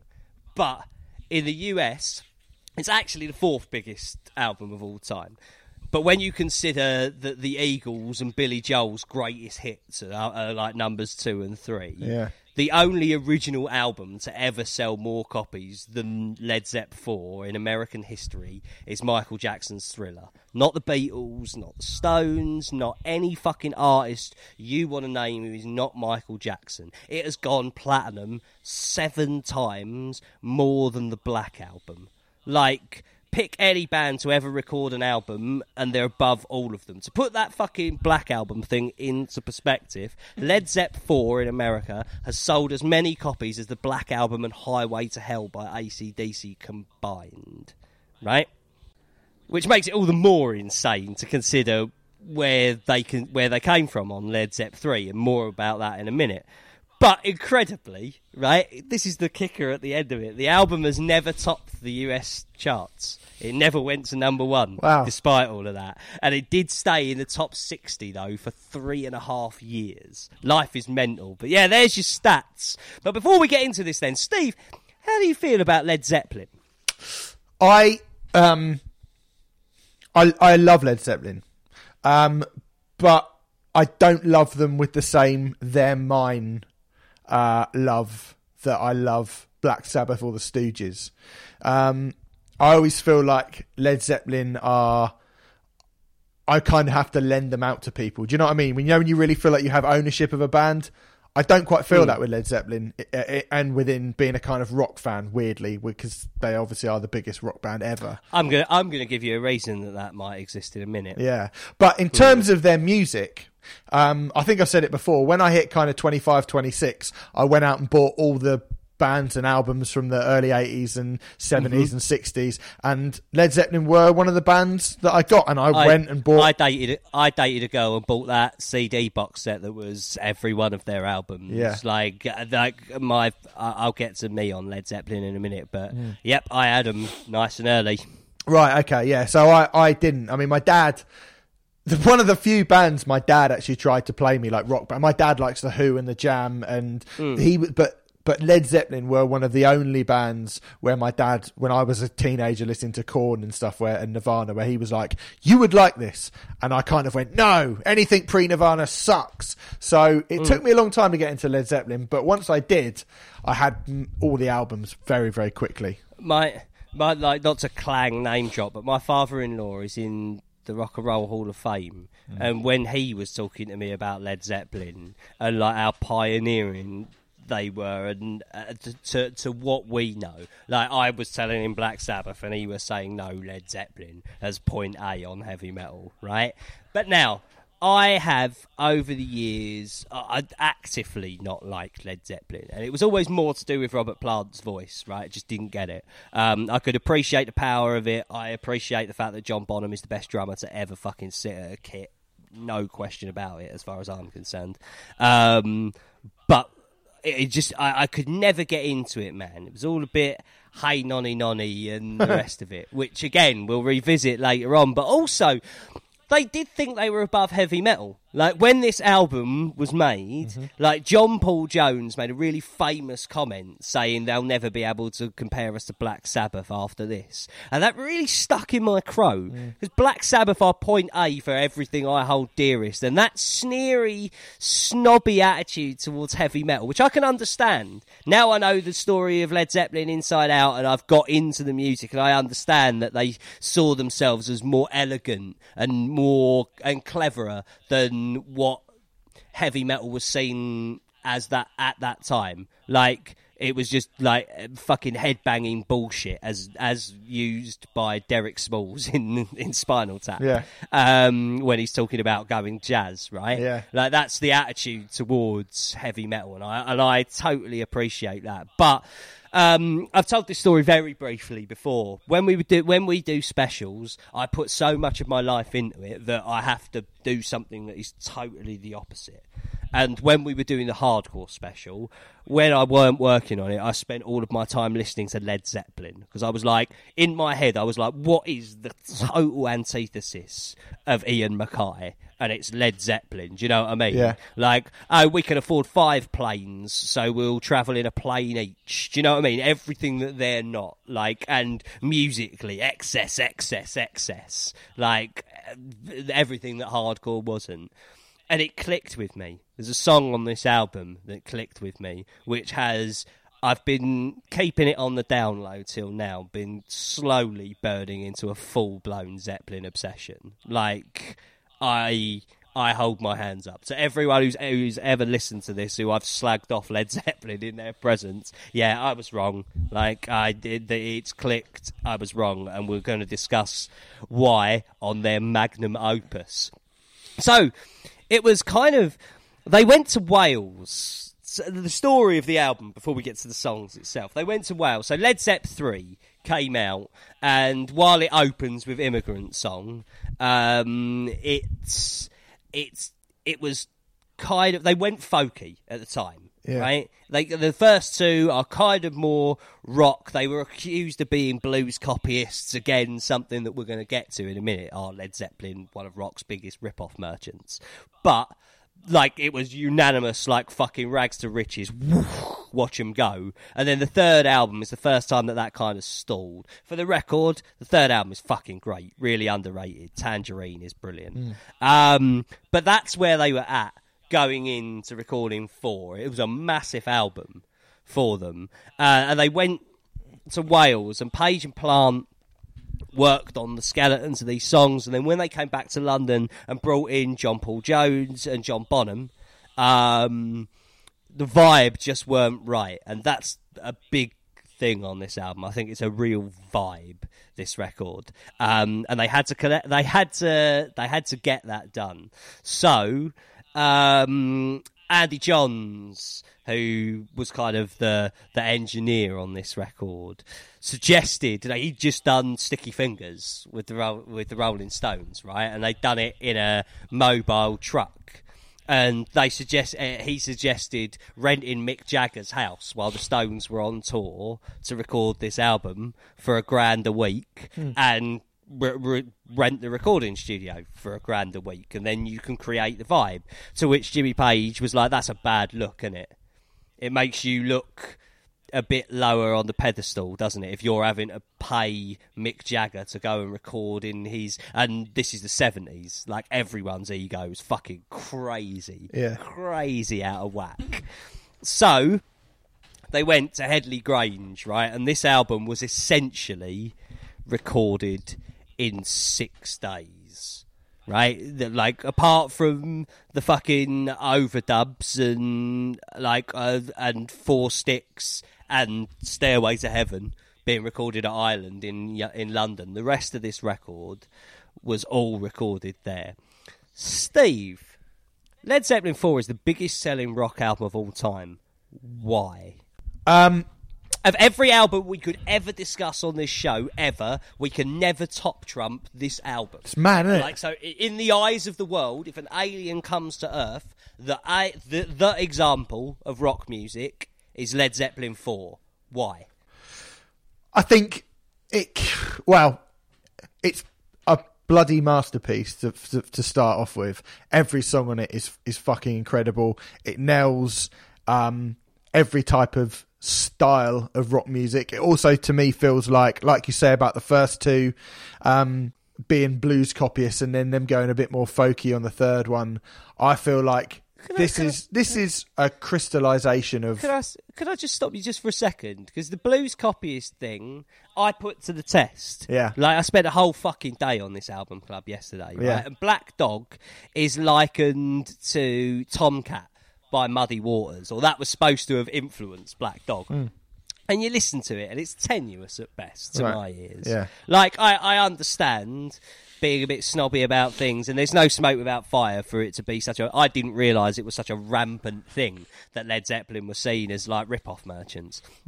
But to my ears, that just feels like trying to stay the legacy, like, bullshit. Yeah. What I should have said was, I think those first two albums are...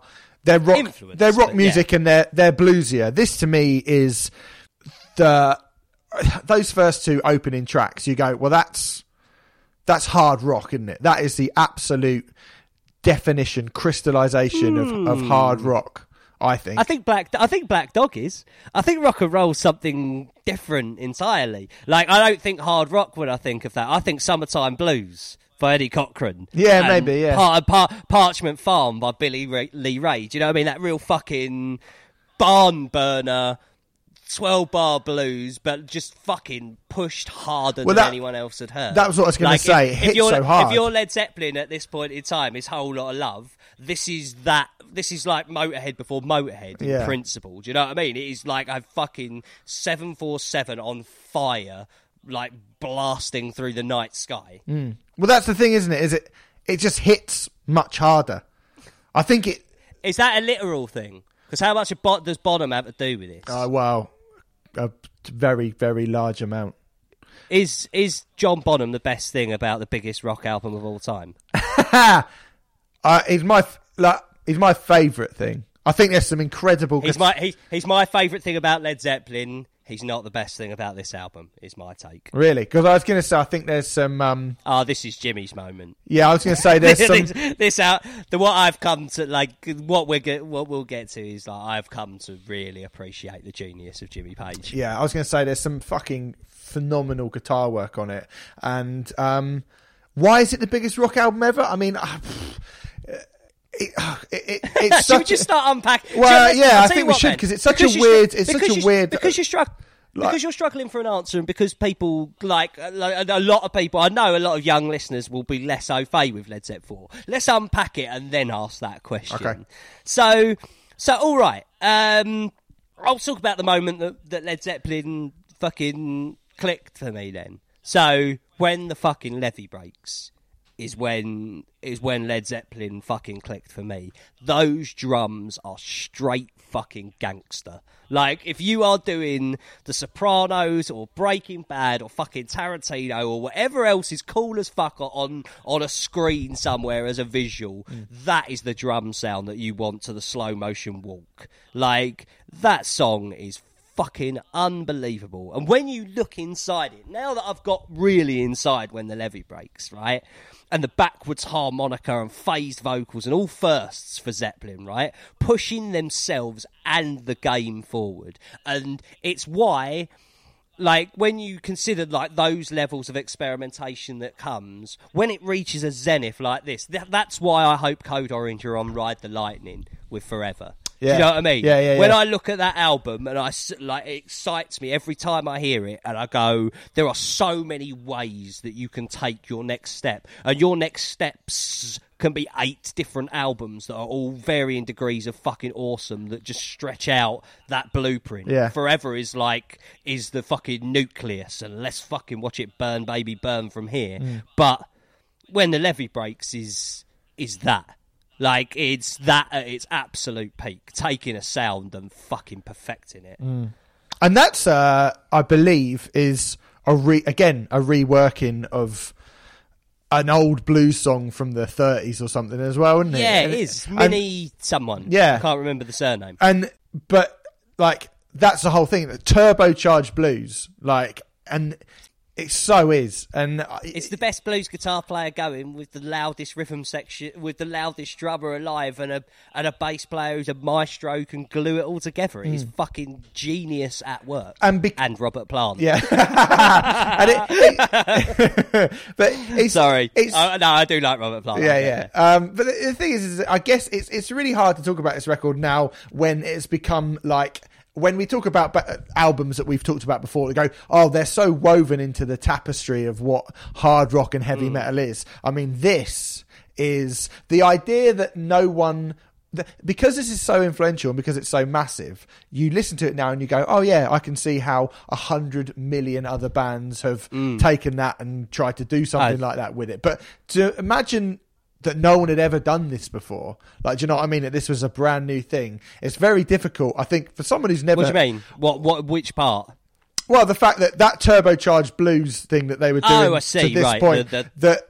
Do you know what I mean? Like taking an old blues song, I do. Because I guess the Beatles had kind of done rock and roll and made it a bit more boppy and a bit more, but not like this. Mate, not on their loudest day are the Beatles getting anywhere near when the levee breaks, mate. No, not like, at all. The drums, so the drums themselves, like, just to talk about it for a second, they couldn't get the drum sound right. This was one of those ones that it took a while. But in Headley Grange, like, Andy Johns, like, they dragged his Ludwig drum kit to a stairwell, right, and mic'd it with 2 mics from the top of a 25-foot ceiling, and hey presto, that is the drum sound that you hear on When the Levee Breaks. Do you want to hear something that'll blow your fucking mind? Go on then. The bass drum isn't even fucking mic'd. That's how hard he hit, right? Wow. What you hear on When the Levee Breaks, the bass drum is not mic'd. That is how loud and hard John Bonham hit. Like he's the holy grail of drumming, and When the Levee Breaks fuels it. But my God, what you said earlier about Fast Eddie Clarke, the flair on Jimmy Page riding a fucking white horse like a wizard through this fucking song, my sweet mother of Christ. Like, it's funny, man, when I think of groove, I think of Dimebag, always, because that's my groove metal, is my go-to groove. But fucking hell, man, the groove on When the Levee Breaks. Like, I will say that marijuana has been made legal in California, and I think it plays a large part in my leaning towards Led Zeppelin. And I don't mean that to be an irresponsible thing to say, right? Like some things in heighten some senses that make you more susceptible to more things. That's the point of drink. If you have a beer, that's the point of it. And certain things do certain things for you. And I will say that I'm allowed to say it because I'm from here. Weed and Led Zeppelin go fucking brilliantly together. And when you get into the groove, and I think that's what's helped me get into when I say the hey nonny nonny stuff of it, what I'm essentially talking about is that kind of shit that when we talk on this show about Parkway Drive, the example that we're using at the minute, but I just used it with Cane Hill, about when a band tries their hand at something and then do it again on the next album. Yeah. That's Tangerine, which is a brilliant song, becoming Going to Fucking California and the Battle of Evermore. Like, how would you describe the folky bits that Led Zeppelin do on 4 and in general to people that regularly listen to this show? I think they're I'm trying to think of the right word for it. Dainty, maybe. This is probably not the right word, but certainly like when what you were just talking about the Battle of Evermore. Wistful is the word that I would use. And I think they've, because precise makes it sound mechanical, which it isn't, but ethereal. No, it's too free spirited. Yeah, I know what you mean. Yeah, but you know what I mean. It's kind of ethereal when an ethereal nature is kind of melded with really kind of free form. What's the word when you're just like, I don't know. It's kind of it's not mathematical, but I can't think of the word that I'm thinking of. Go on. Let me have a go and tell me if I'm on the right tracks. This is where I was only joking about Robert Plant earlier. I've come to appreciate the genius of him, and it's these songs where you learn to appreciate the genius of him. The wails and the screams and "Ooh babies, womans" and all the rest of it is like you get there. But if that's where you're looking, I feel like you get the genius from Robert Plant on these songs. The way that everything feels on a breeze, everything feels effortless on the Battle of Evermore, especially. Yeah. Like everything, just there's something that happens with the Rolling Stones, right? Where Keith and Ronnie, like there's no lead guitar or rhythm guitar in Stones. They just kind of telepathically interconnect with one another. It's fucking insane. And it feels like that is Page and Plant's dynamic on this sort of stuff as well. And the building of intensity as well is so subtle. I mean, we'll get to the A+ example of it in a minute. Yeah. But like when it's done on the Battle of Evermore, it is brilliant. But I think that's the kind of, when I say this album's a vibe, I mean it's in, you got to think of this as a kind of in a field, medieval time fucking style record. I think when you get into the vibe of the feel of the album, and just every now and then mad shit happens, like a 747 on fire in the case of rock and roll. But it's Going to California where I think it's the most accessible way of doing it. Babe, I'm Gonna Leave You has always left me really fucking, like, I see that as the blueprint for Fade to Black, but I've seen the error of my ways when discussing Zeppelin 4. It's still Zeppelin that's the blueprint for that, but it ain't fucking Babe, I'm Gonna Leave You. But Going to California is like the easiest one of them to get into. Yeah, you know what I mean? Yeah, definitely. I think what I was trying to kind of allude to, and you said it when you said it's a vibe, and it's almost like ethereally channeling some sort of genius, like Robert Johnson. It's got that kind of, you know, that like spiritual, like you know, when you get like a solo, an absolute solo, like someone like Steve Vai, who's just, you go, well, you've obviously practiced loads to be able to do all those notes, where it's almost like Jimmy Page is channeling something else to kind of, I believe he was. I believe so much of the mysticism of Led Zeppelin, but that's a very separate conversation and not one for here, I don't think. But well, no, actually, we'll discuss the Crowley stuff a little bit later on, because it plays a factor in the album cover and all the rest of it. But let's get through the music first. Are there any Duff songs on Led Zepp 4? I am going to have a look. No, I don't think, not Duff. No. Four Sticks drops off for me. Yeah, that was the only one that I was like, I love the process of Four Sticks and the suffering for your art, and the fact that, like, so it's kind of a mood piece. It's really kind of rumbly and feels almost like the sort of thing that would be with a burning fire and a sacrifice, and it's kind of hypnotic and it's all tribal because of the drums. Again, kind of the sort of thing that Sepultura would make metallic on Rat-a-Mahatta is what Led Zeppelin were doing on Four Sticks. But the song itself, I think, it's so rudimentary in this world of wonder that is Zeppelin 4, which is all about Stairway to Heaven, right? Okay, Steve, what makes Stairway to Heaven have the status that it has? Because we spoke to Jamie Lemon. Yeah. Well, I know you looked then as if to say, "Well, fucking hell, mate, no pressure." Yeah. But we spoke to Jamie Lemon, right, about Under Pressure recently, and about magic in songs, and that's what exists within these songs. And when you do the fucking "it's a terrible thing what the world is about," and you do that whole build in Under Pressure, it just feels incredible. Pressure breaking down on me. When you sing along to it, it just feels brilliant. It feels better than other songs. You know, whoa, we're halfway there. When it comes in, there's a feeling that's a magic to some songs. Every band tries to get that song. It's what I was talking about on First Kiss by the Excerpts earlier. It's just not possible. Does Stairway to Heaven have that? Yeah, of course. I mean, yeah. What is that moment on that song? What is that moment? Like when I talk about, or what is the moment that feels good? It's an interesting take, because I think this is not an anomaly to that rule. That's the only reason why I ask. Oh, right, okay. Do you want to hear the theory? Go on then. Do you want to hear the theory, or should we go with whether it's like what was the moment that was coming to mind?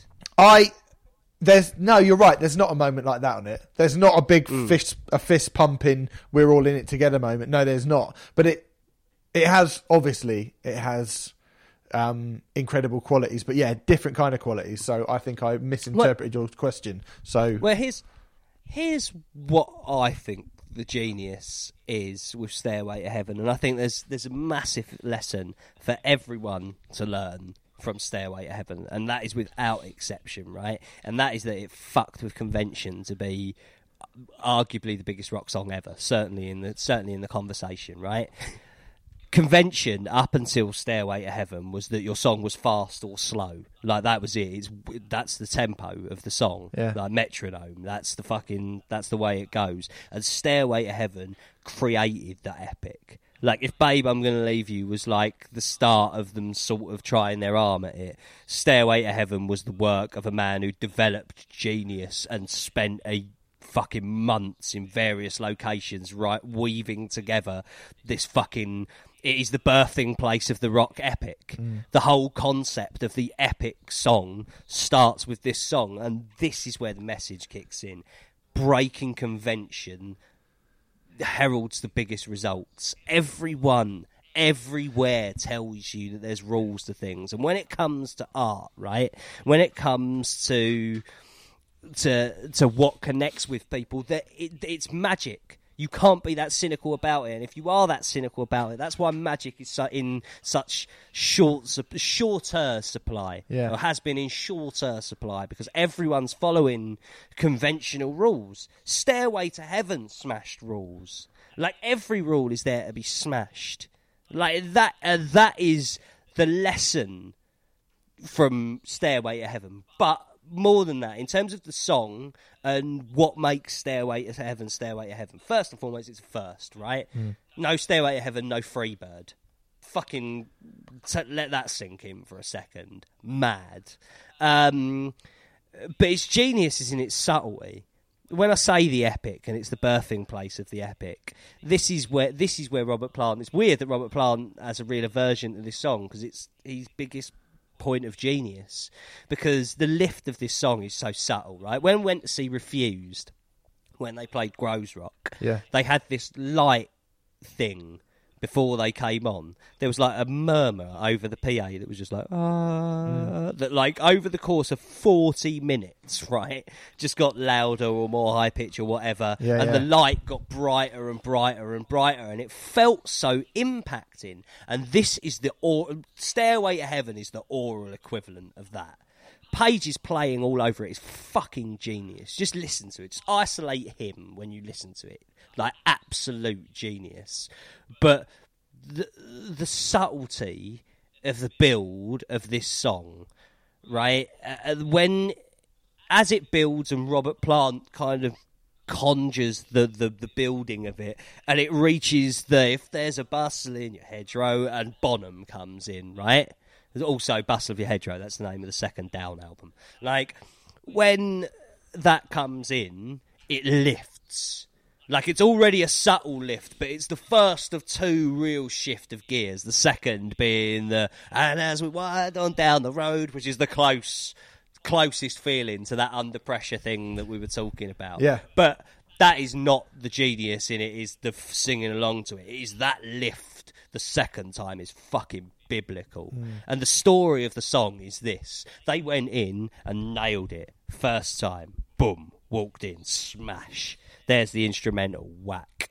And they played it over the speakers, and everyone played at what was described as hooligan level by someone who was there, which I thought was brilliant, right? And everyone's high-fiving and is stoked, and we've just recorded Stairway to Heaven, apart from Jimmy Page, who's just quiet, right? And Bonham's like, what's wrong with you? And he's like, no, nothing's wrong with me. He's like, no, what's wrong with you? Like, what's wrong with you here? He's the geezer who's worked on it all this time. And he's like, it's all right. Bonham, a angry character, or an emotionally temperamental character, was fucking livid. Absolutely fucking livid.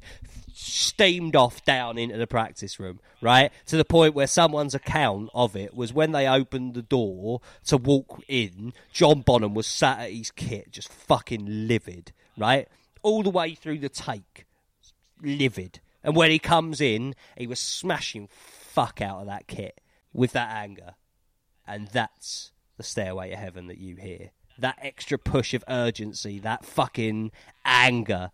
Like, that is magic, right? And he had to then kind of swallow it. When they went back in and listened to it, he kind of, yeah, you were right. Fair enough. That is better, and it is the thing that the song deserved. But there's also less trepidation.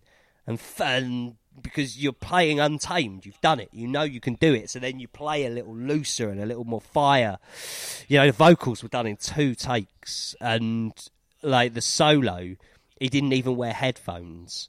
Like, he just stood in front of a fucking speaker that was as big as he was and played the solo. Yeah. That is all those fucking trills and all those bits. That is fucking Stairway to Heaven. That's unbelievable. As a blueprint for songs that change pace. Think about that as a concept. Like, Stairway to Heaven opened it all. That's hardcore and everything. And that's more punk than anything the Pistols did, man. Yeah. Taking convention of how songs are written and going, fuck you, this is how they're written.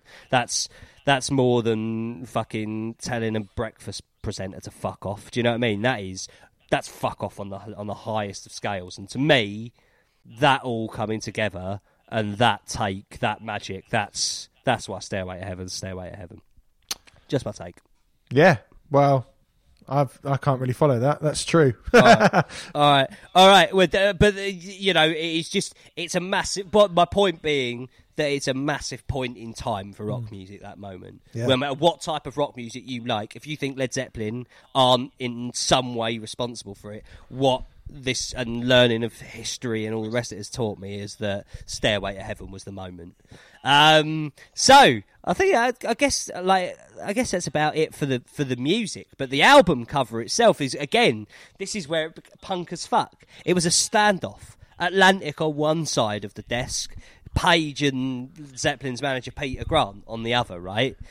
Fucking just head on. Like, the Zeppelin didn't want their name anywhere on the album, which is fucking madness in those days. Yeah. Like, the label were throwing a shit fit. But, like, to put it into perspective, Peter Grant is a man so vociferous that he regularly used to beat people up and fucking hold people at gunpoint. And if you want to know everything that allegedly, if you want to know everything that you want to know, well, I say allegedly because I can always call upon someone that was in that predicament. Like fucking that was the sort of man, shady character that managed Led Zeppelin. If you want to know what's everything that you need to know about the music industry, the Peter Grant Award is for excellence in terms of management. Anyway, right. So anyway, he was the guy that you wanted on your fucking side. Yeah. They stuck to their guns, and he went off.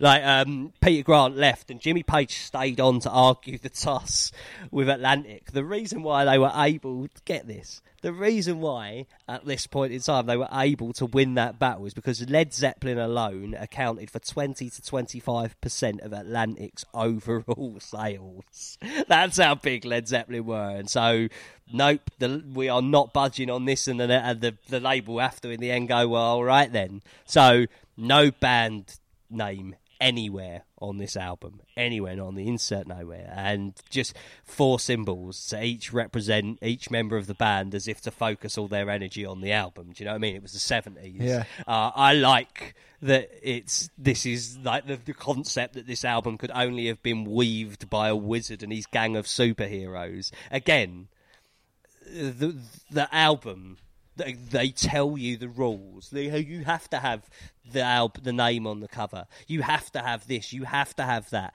Biggest selling rock album of all time. Like, life has no rules when it comes to art and connecting with people. Rag and metal, anyone? Like, if it fucking works, it works. Fuck the rules. But Steve, do you feel the magic of Led Zepp 4? How do you feel when we put this album next to the Black Album and Nevermind and Appetite for Destruction, the debut Ramones album, like the albums that changed shit? Well, you go in, like as I said earlier, like from coming to them later in life, you go into these records later, like, you know, having heard a whole load of other music which wouldn't have existed without, like you say, Nirvana or the Ramones or, you know, Black Sabbath or Metallica, and you go into listening to these albums with the expectation of going, this is supposed to be one of the best albums ever. This is going to blow me away. And I've listened to a few where I've gone, oh, is that it? Like, do you know what I mean? Like, there have been a few in time where I've gone, oh, well, I can see that would probably be good at the time, but now it doesn't really add up. But then there are other ones, like something like Highway to Hell, which you mentioned earlier on, where you put it on, and almost before, and almost before it even starts, there's a kind of a crackle in the air. And I know this might sound a bit of like a wanky thing to say, but even just that little crackle before it goes, hey mama, like, even that little bit, it grabs your ear, it grabs your attention so quickly. Like it, and some records, those records, like, they just have a thing about them, which is, I don't want to call it the X Factor because it's the wankiest fucking thing to call it, but no, but it is magic. But it's an unquantifiable thing that is more than great songwriting, is more than just being in the right place at the right time, and it's more than just, oh, this was influential and it was big at the time. It's just another thing, and it's got that. And it's woven into pop culture. People know Led Zeppelin, whether they know this, whether they like it, whether they know it or not. He's a baby, shooting stars. Yeah. You know things from this album, whether you know it or not. Yeah. Or Top of the Pops. I know it's Led Zeppelin too. But you know what I mean? Yeah. Yeah, you know Led Zeppelin. Yeah, and I think, you know, that's maybe why I feel like they're kind of, we rent, you know, Led Zeppelin are rented out to the rest of the world as, like, when we talk about Black Sabbath, they still feel like our band, whereas Led Zeppelin don't, because they, and Guns N' Roses are another one, like, they're for everyone, aren't they? Do you know what I mean? Like, No, I don't think that's the case with Guns N' Roses. I think that they're joining us. I think with Led Zeppelin, we're joining them. Yeah, maybe. I think that they live in Mojo and all the rest of it. Guns N' Roses are one of ours. They are raised from the Sunset Strip. Like, they're I claim Guns N' Roses in a way that I wouldn't claim Led Zeppelin. I hear you. It's an interesting. I think I just meant. My brain is just pinged for a special here. Yeah. But I just think the Guns N' Roses shout was more that people who do not know or care about rock music even in the vaguest terms will go, oh my God, Guns N' Roses are playing. Oh my God, Led Zeppelin. Do you know what I mean? Like, there were people, when they did that Celebration Day, the O2 show. Yeah. I was working at the London Dungeon at the time with a bunch of people who used to go like, you like rock music? They all applied for Led Zeppelin tickets. I applied for Led Zeppelin tickets, but that was because the girl in question who I was talking about dating, that's who I was dating at the time. We even went down to the O2 on the day, just she just was like, I just want to be in the vicinity for 10 minutes. Like, that's the level of obsession that Zeppelin inspire. But I think it's because they are more worldly. Like that those folky elements, and the fact that you look to the blues and Muddy Waters and fucking Robert Johnson and all that sort of stuff, and you look at their contemporaries and like Jeff Beck and all that sort of thing, and it's just shit that has so little to do with the stuff that we generally cover on this show. But at its heart, it's everything that's not metal is.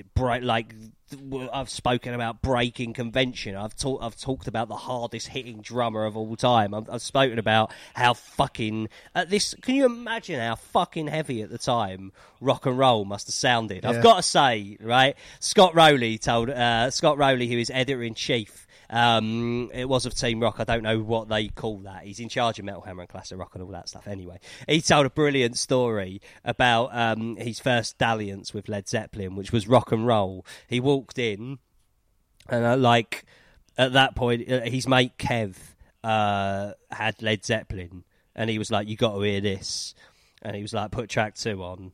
He was like, at that point in time, you could have and his mate Kev sat down at his drum kit and was like, put track 2 on, and was about to play along with rock and roll. And when he did, he was like, I heard the best drummer I'd ever heard in my life, my mate Kev. But essentially, there is it's the power behind this. I think that you do have to contextualise it in terms of its time to a point. Yeah. But the gargantuan sound of Bonham, the genius of Page, he's just fucking riding the crest of a wave on this. It just feels so effortless, and the little things that you'll never have noticed, listen to the guitar squeals in the chorus of Black Dog when it goes oh yeah, just listen to the guitar, it sounds fucking mega. I think that it's all about this album getting its claws into you. Once you get that vibe, I've had a real awakening on that Led Zeppelin. Misty Mountain Hop is a really good song on this album to kind of summarise what's happened with Zeppelin, because it's poppy as fuck and it's all groove. But it's based in that kind of Over the Fields and Far Away Man album as a kind of feel that's all the way through the album. Once you get that, I think it all clicks into place. It's a pop song with a psychedelic acid trip of a guitar solo, and these licks all over it, and the groove, and the best drummer fucking to ever live at the same time. And there in the middle of it is the most underrated musician about in John Paul Jones. Shout out No Quarter. And I've even grown to love Robert Plant and seen the error of my ways. So I have to kind of fess up and go, yeah, I'm a Led Zeppelin fan now. So there you go. And is it? Yeah. It's certainly the biggest rock album of all time. Is it the best Led Zeppelin album, or is that for another day? Oh, it is for another day. It is for another day, but yeah, of course it is. Anyway, next week. Your look suggests otherwise, but that is a discussion for another day. Yeah. Join us on Wednesday on that'snotmetal.net. Don't forget, stick around. Nervous is coming up. But that'snotmetal.net is where we're going to be doing the first round of the World Cup of Rock with Will from Black Peaks, sexy sax man Will. He's going to be joining us on Wednesday for that. Next week on the show, we're going to be reviewing the controversial already, before it's even hit people's eardrums, new album from Machine Head, Marmozets and Of Mice and Men. And we have an album club that wants you to know that it misses you. It misses you so. Yeah. So, here we go. It's me with M from Nervous. Steve, say goodbye to everyone before we play this jam. See you later, everyone. Enjoy the jam. Here we go. It's M from Nervous. How you doing, mate? Yeah, good, thank you. How are you? Yeah, brilliant. So we are about to play the world premiere of It Follows. You've already released Sick Sad World, and what strikes me about both tracks is how much bigger everything seems than what was on Permanent Rainbow. Is that a fair assessment?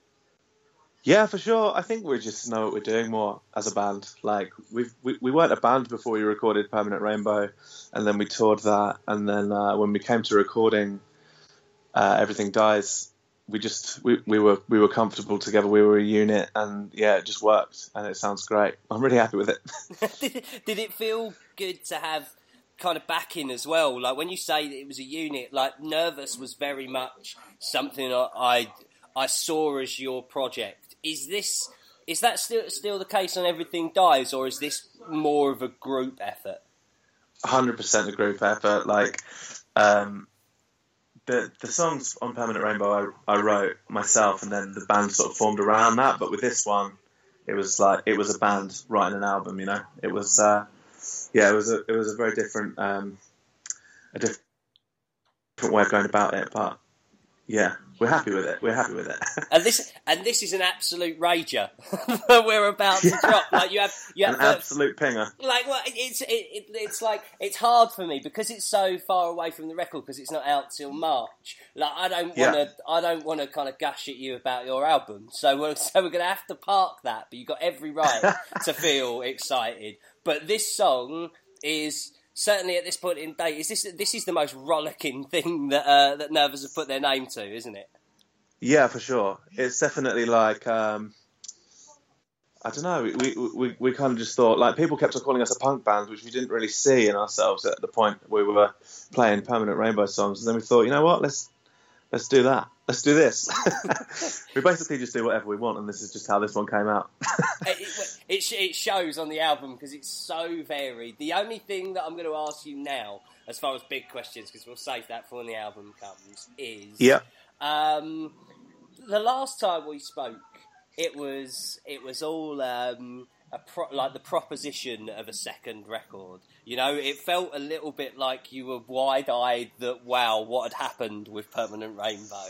And now that we're talking this time and you've completed Everything Dies, how do you feel about Nervous from where you started to right now before we play It Follows? To be honest, it's great. To be honest, though, I couldn't care either way. Like, the best thing about it is that we do it for ourselves, and like the fact that people have cottoned onto it and they like it is awesome. But we'd be just as happy playing to like 2 people. But yeah, it is awesome. Like, we feel like we've got something like super good going on, and we work with a bunch of great people as well. Like, Big Scary Monsters are brilliant, and yeah, it's just really exciting. We definitely feel like, you know, we can do stuff now. Before it was kind of like, oh, we can do that, and now we're like, yeah, we can do that. Brilliant. So yeah. So for the record, like, all the best bands write from the heart, and all the best bands write for themselves. And Everything Dies will come in March. We will speak to you again around the release of the album, but for now, here is the world premiere of It Follows. We will see you on That's Not Metal next week, powered by UDiscover. Check out their stuff at udiscover.com. But here we go, the world premiere of Nervous's It Follows. Face it, you got too comfortable. You thought it couldn't go wrong. Embrace it, you're not infallible. You needed help all along.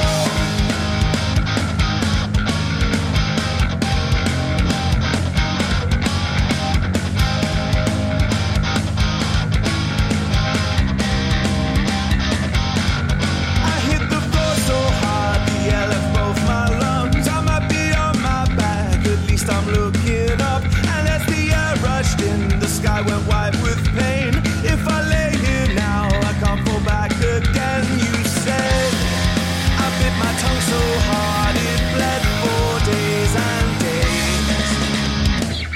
I tried to leave with no place to go.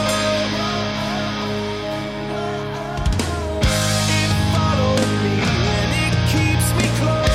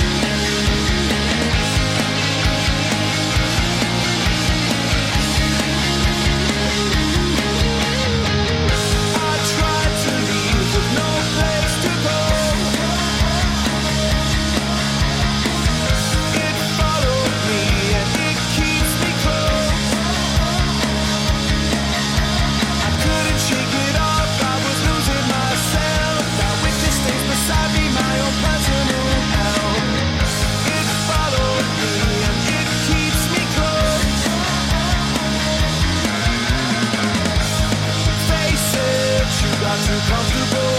You thought it couldn't go wrong. Embrace it, you're not infallible. You needed help all along.